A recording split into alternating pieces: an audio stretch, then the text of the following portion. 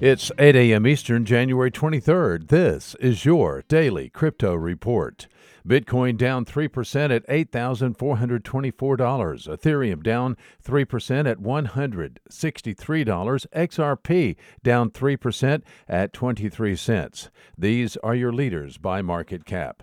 Top gainers in the last 24 hours, BlockNet up 33%, SmartCash up 29%, Dentacoin up 15%.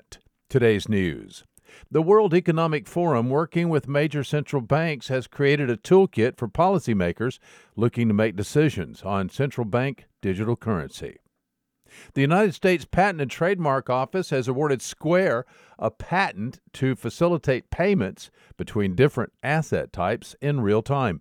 Square's patent application reads in part, quote, "The present technology permits a first party to pay in any currency while permitting the second party to be paid in any currency," unquote.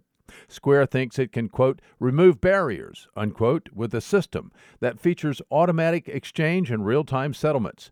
Consumers can pay in their preferred asset using a privacy coin to keep their identity secret, for example, and merchants can receive the full value in an asset that they want to hold. Cool. Well, a fully regulated tokenized real estate fund has been approved by officials in Liechtenstein. The fund provides exposure to a global real estate portfolio through Argo Security Token, built on the Ethereum blockchain, with each token representing one share in the fund.